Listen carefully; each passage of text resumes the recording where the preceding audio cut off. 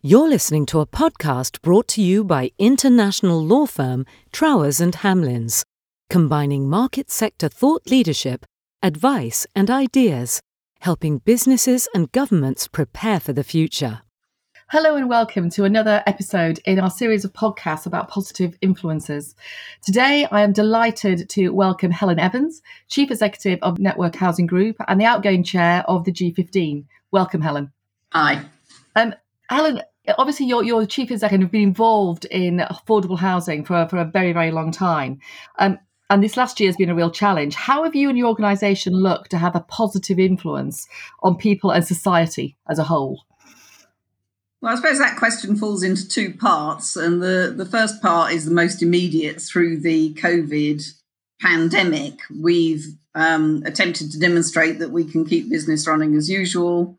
We've supported people living in our homes. We've collaborated as organisations across the G15 to work together to solve problems in what is undoubtedly a national crisis.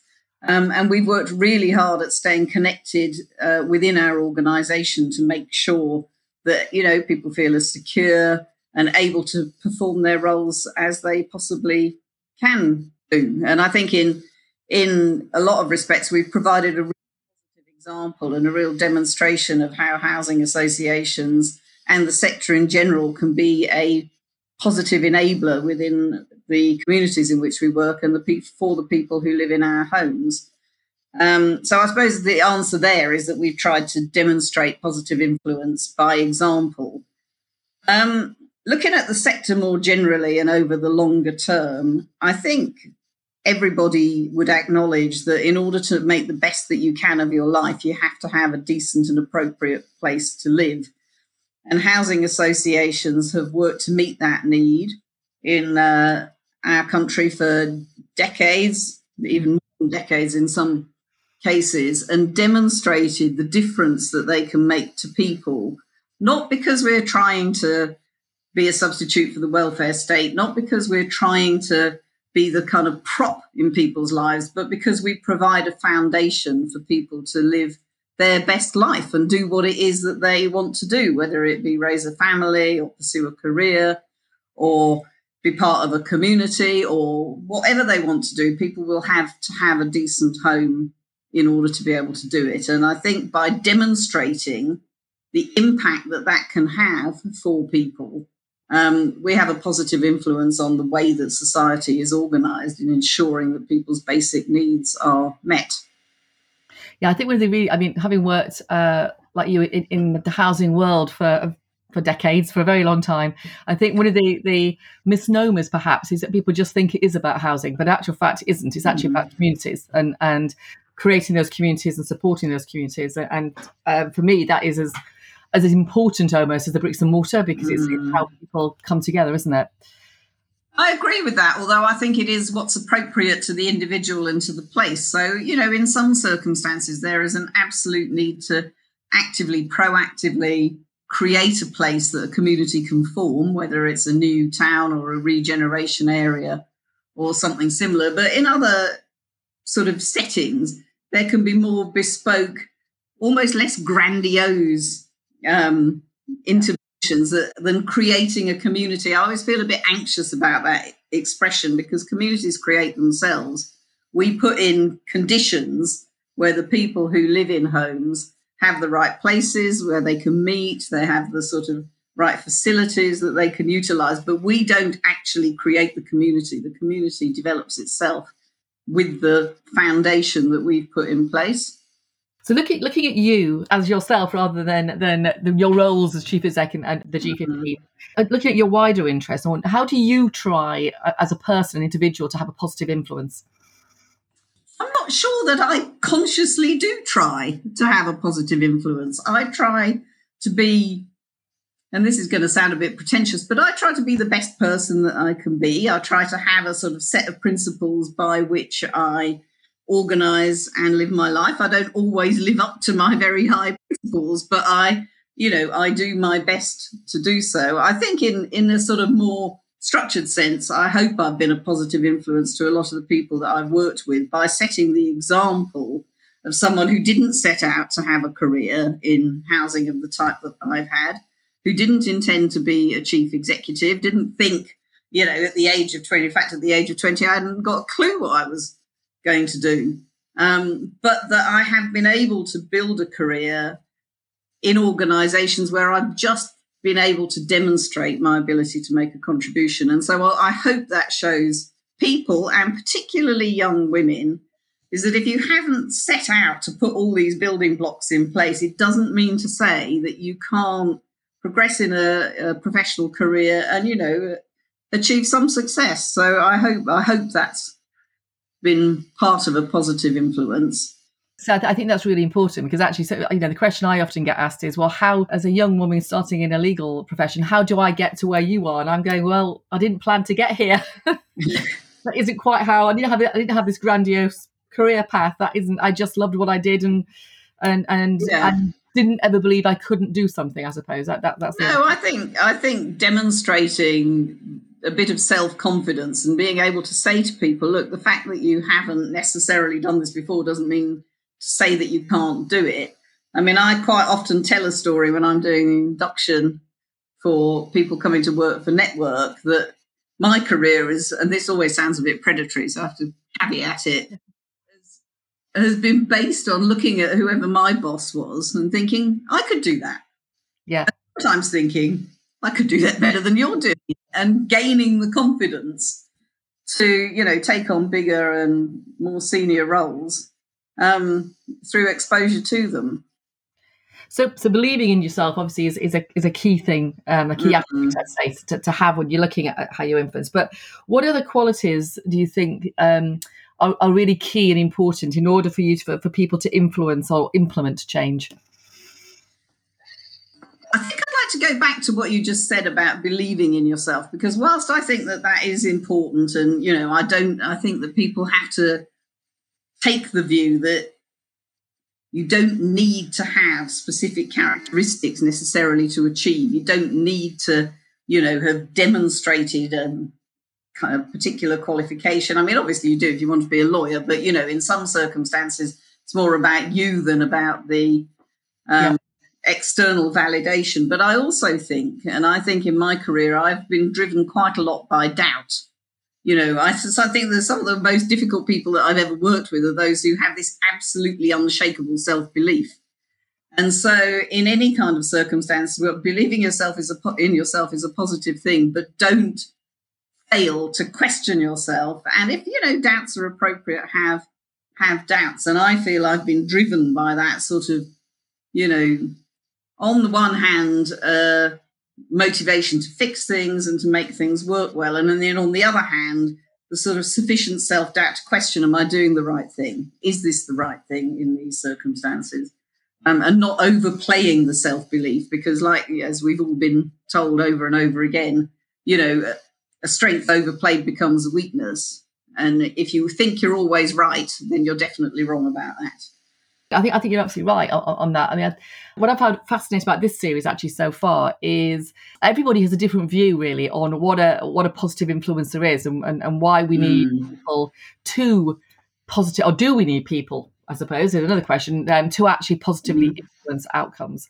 And I think I was interested in your view on that, because somebody did challenge and say, well, is it right that there are positive influencers, or is it right that just circumstances create that ability to be a positive influencer? And I think it's quite a difficult question to ask, to be honest, but it's an interesting debate. I think it's an interesting debate as well, because I think,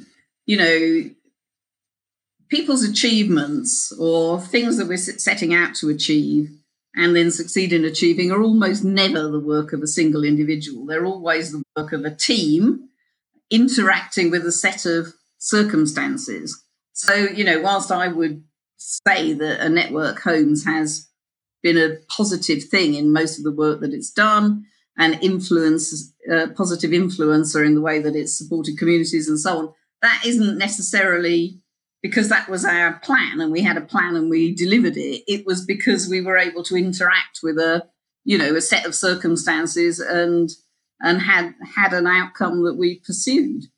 And if you look at the origins of organisations such as ours, which began as Brent People's Housing Association with a single house in Willesden, that wasn't setting out with a plan to positively cater for the housing needs of, thousands of households. It was attempting to deal with a much smaller problem, but the interaction with circumstances and people and talents and attributes and so on had a much wider outcome. So what is the best bit of advice you think you've ever been given throughout your career? Yeah, I mean, I haven't been consciously in lots of positions where people have said, I strongly advise you to X. But I have worked with a lot of people. I've been blessed with actually working with a lot of, really great bosses over the years. And of course, they sort of influence and they nudge and they, provide observations. So I think one of the most important things for me is to think before you act. Certainly in my younger years, and even now, I have to consciously manage the impulse. If I see a problem, if I see something that I don't think is as it should be, to really dive in without first reflecting on, this is the way into this course of action, what's the way out of this course of action. And that relates to something that I wouldn't say is a piece of advice that I've been given, but which is one of my kind of philosophies, which is that you have to know yourself. It's the same thing as, having a bit of doubt, matching self-belief. I have to manage certain kinds of tendencies in my personality to ensure that they aren't damaging to what I'm trying to achieve. And slightly impulsive or hasty reaction to things is one of those. So, having done that sort of thing occasionally in the past, and I'm not going to give any examples not to relive old grief, but, having acted hastily on one or two occasions and regretted it substantially, I'm now much more measured before I jump. The other thing that I think has been, taught to me over the years is to recognise the impact that you have on other people, particularly in relation to hierarchies and positional power. Because I can, and I'm much better than I used to be, but I can have a bit of a short fuse, and snapping at somebody who's at a kind of quite different level than you in an organisation has an unduly detrimental effect on them. And so you have to learn to kind of manage that behaviour. And a tendency to be a bit stroppy is something that one or two people have pointed out to me from time to time, and I've tried to teach myself not to do it. Because, quite often in the moment, you don't think that, you think we're two people having a robust discussion, not, I am the senior person in this discussion who's frightening this other person, frightening the life out of this other person. So, not clear, those weren't clear bits of advice that, were handed to me. The bit is interesting, isn't it? Again, I suppose it's the positive influence of people around you that you respect. In effect, you learn from that as well. And certainly that in my career, there's been people that I've worked with and for, and clients that I've learned a lot from actually watching them and how they've had situations and things like that. So that's really, really interesting. I think that's the best way to learn, actually. And I think that's one of the things about being a positive influencer is if you have an opportunity not to try and teach somebody something in a kind of structured way, but just say, well, come and work with me and I'll learn a bit from you and you'll learn a bit from me and we'll both benefit from it. And at the moment, I'm very lucky to have had the opportunity to do what I think is described as reverse mentoring as part of our diversity pledges in both the G15 and in Network, working with two women consecutively, not at the same time, in our organisation, from whom I have been able to, learn an enormous amount about how my behaviour is perceived in the organisation, generally positively, but, with a view to making a change in the future and what works in the organisation and what doesn't. So, it comes back to knowing yourself, doesn't it? I mean, it's also going back to being prepared to accept that you're not perfect, which none of us are. And some people don't like being told that, but it actually, it's important to hear the feedback. Well, I think maybe the piece of advice there is that people have to understand that you can't expect to be perfect. Yeah. I think people are encouraged to think that you have to be the finished article in every situation, and that this, if you make a mistake, then that's a sort of personal failure. Well, it might be. Some mistakes are personal failures, but nobody's perfect, and we're all learning all the time. Yeah. So, sort of off left field question, but as a woman in housing, and as a female leader in housing, what would you say your biggest challenge has been in your different posts? Because obviously you've not, before Network, you were at Brent, and you had lots of different posts, but all with different challenges, I suspect. Yeah, I mean, I don't think that the gender issue is resolved. I don't think that there's the sort of overt problems that we used to encounter maybe. When I first worked in housing many, many years ago, my then manager categorically told me that women shouldn't work in housing because it was too tough. And, he then proceeded, and it was a him, to try and make the working environment as difficult as possible, I think largely to prove his point. So that sort of thing, I imagine, is much less common than it used to be. But I still encounter, to this day, situations where I feel I'm being overlooked. I don't mean for a job or anything like that, but, just sort of marginalised slightly because I'm a woman. And I think it's partly about, it's probably partly about the way I present myself. But it's just that sort of assumption that technical knowledge or certain kinds of assertiveness will come from men. And some of the worst kind of circumstances that I encounter that are big group meetings. To this day, I can't stand the kind of industry dinner where everybody has to make a little speech. What do we think about this? And everybody makes a little speech. And I always sit there thinking, well, A, you're telling me things I already know, and B, this is not a conversation. It's a sort of series of set pieces. And I think men are more comfortable doing that than women. I mean, it's generalising hugely, of course. Other challenges, I mean, I don't feel that I've faced sort of structural challenges. I don't feel that there's ever been an overt barrier preventing me doing what I needed to do. I have managed to combine a career with having a family and all the, difficult things that people do, but those are difficult for everybody. And I don't feel that there's been structural barriers. It's been much more the sort of psychological, emotional things that sometimes you feel this isn't quite right. And, lots of things don't worry me at all. It never bothers me if somebody, holds a door open, or I'm not that kind of purist about sexual politics, but I do think that there is still sexism in workplaces, and I find that surprising, really. When I was a young person working in a housing department, I would have thought racism, sexism, all kinds of discrimination would have been long in the past by now, and of course it isn't. So I absolutely agree. I mean, I think I've been incredibly lucky throughout my career.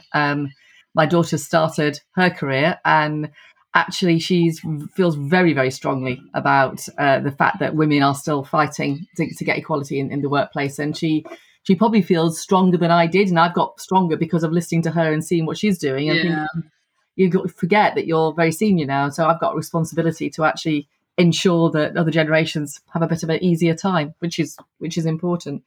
I think the best bit of advice I was ever given was so don't think you'll be a perfect mother. Don't think you'll be you won't be a perfect mother. You're a perfect mother, lawyer. Yeah, or perfect lawyer. Yeah. You just do the best you can in all three. Yeah. So that would be probably my bit of good advice. Has there been, I mean, the answer to this may be no, but it's been interesting. Certain people have had what they've called sort of defining moments or things events that have helped them define their outlook on life? Was there ever something like that for you, or was it been more an evolution? Well, I mean, it depends whether you're talking about the personal or the professional, really. I mean, I think in the personal context, there have been quite a number of things that have been massively influential for me. One was the role of my mother, who, was a very intelligent and resourceful woman, but who didn't have the opportunities that I have had, and therefore didn't have the kind of career that I've been able to have, and who pushed me to always, she used to kind of take the view that you must be able to look after yourself. She had the kind of attitude that you needed to not be dependent upon anybody else, whereas, of course, she had always been dependent on other people financially and so on. So that was a very important part of my background. And then another thing that has been a very important part of the way I see the world is that one of my siblings had quite a serious disability. And growing up with a sibling with a learning disability has quite a profound effect on the person, because you see the sort of judgment of society, particularly with somebody like my brother, who he was just a little bit, he didn't look quite as people expected him to. He didn't behave quite as people expected him to. And as a child, I remember being, protective, defensive, but then sometimes embarrassed and ashamed. And it's had quite a profound effect on how I view people, I think, and how I'm, aggressively non-judgmental. Yeah. And that sort of feeds in to how I see life, and how actually I see the kind of way that we ought to provide services, which ought to take people as they are, not necessarily tolerate everything that they do, because that's a different issue, but take people as they are and view them as of equal value, however they are. Yeah, absolutely. So one thing we're asking everybody in this series is, if there was one thing that you could positively influence over, say, the next year or the next 5 years, depending on what it is, what would it be? One of the things that I would like to influence, and I don't flatter myself that I'm probably able to in any significant way, but is the quality of political debate in this country, which I think is absolutely woeful and getting worse. The lack of transparency, the lack of decency and honesty about positions, the way that it's impossible to have a political discussion that doesn't consist, it would seem, of kind of, short sound bites. It's a bit of a reflection of the dinner, where everybody makes their speech. I don't know why I do it as a sort of exercise in masochism, but I watch Andrew Marr every Sunday. I watch him asking the questions and the politicians answering a different question from over here. And what, I feel about that is it's not getting any of us anywhere. And I'm quite prepared to believe that most people, not everybody, but most people are well motivated, even if they're of widely differing political views, and that it would be much better if we could honestly talk about, take, for example, adult social care. We all know there's a problem with adult social care. We all know that there isn't a massive financial resource that can go into it. We all know that people don't want to have to pay for it themselves or sell their houses or whatever. But we don't seem to be able to accept that with everybody well motivated, we could have an honest discussion about this, and maybe, just maybe, claw our way to some kind of solution. I don't know how you influence that. To my way of thinking, it's been getting worse over the years, not better. The inability to have honest discourse. We've got a terrible problem with fire safety remediation. It's going to cost a great deal of money. The government doesn't want to pay for it. We don't want to pay for it. We don't want the leaseholders to have to pay for it. How can we work together to find a solution to this problem? So that sort of honesty and transparency and openness is something that I'd like to be able to influence if I could over the next 5 years. I'd like to see more focused attention given to the impacts of and the elimination of, hopefully, poverty in the UK. We talk a lot about housing as though it's an issue in isolation, but housing is an essential foundation. But actually, unless it goes with a reasonable sort of level of a standard of living, level of prosperity, on its own, it isn't enough. And poor housing and poverty create poor life chances for children, poor educational outcomes for children. We all know this.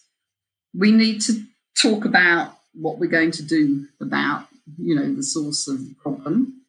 In relation to the sector, I would like to be part of a debate which understands the role of the sector properly, which debates and understands it, and which creates a better relationship between the sector, other stakeholders, but most particularly with some of the people who live in our homes. People who live in our homes, I think, are very satisfied with the home that they have and they just want to get on with their lives. But we have to acknowledge that there is, a reputational issue for housing providers, not just associations, but also local authorities. And I would like to be part of fixing that relationship if I could. Well, if you manage to do any one of those, Helen, we'll be in a better place. So I wish you luck, and I hope you do. Thank you very much. Thank you ever so much for your time. And that was a brilliant, fascinating debate. Thank you. You have been listening to a podcast brought to you by Trowers and Hamlins.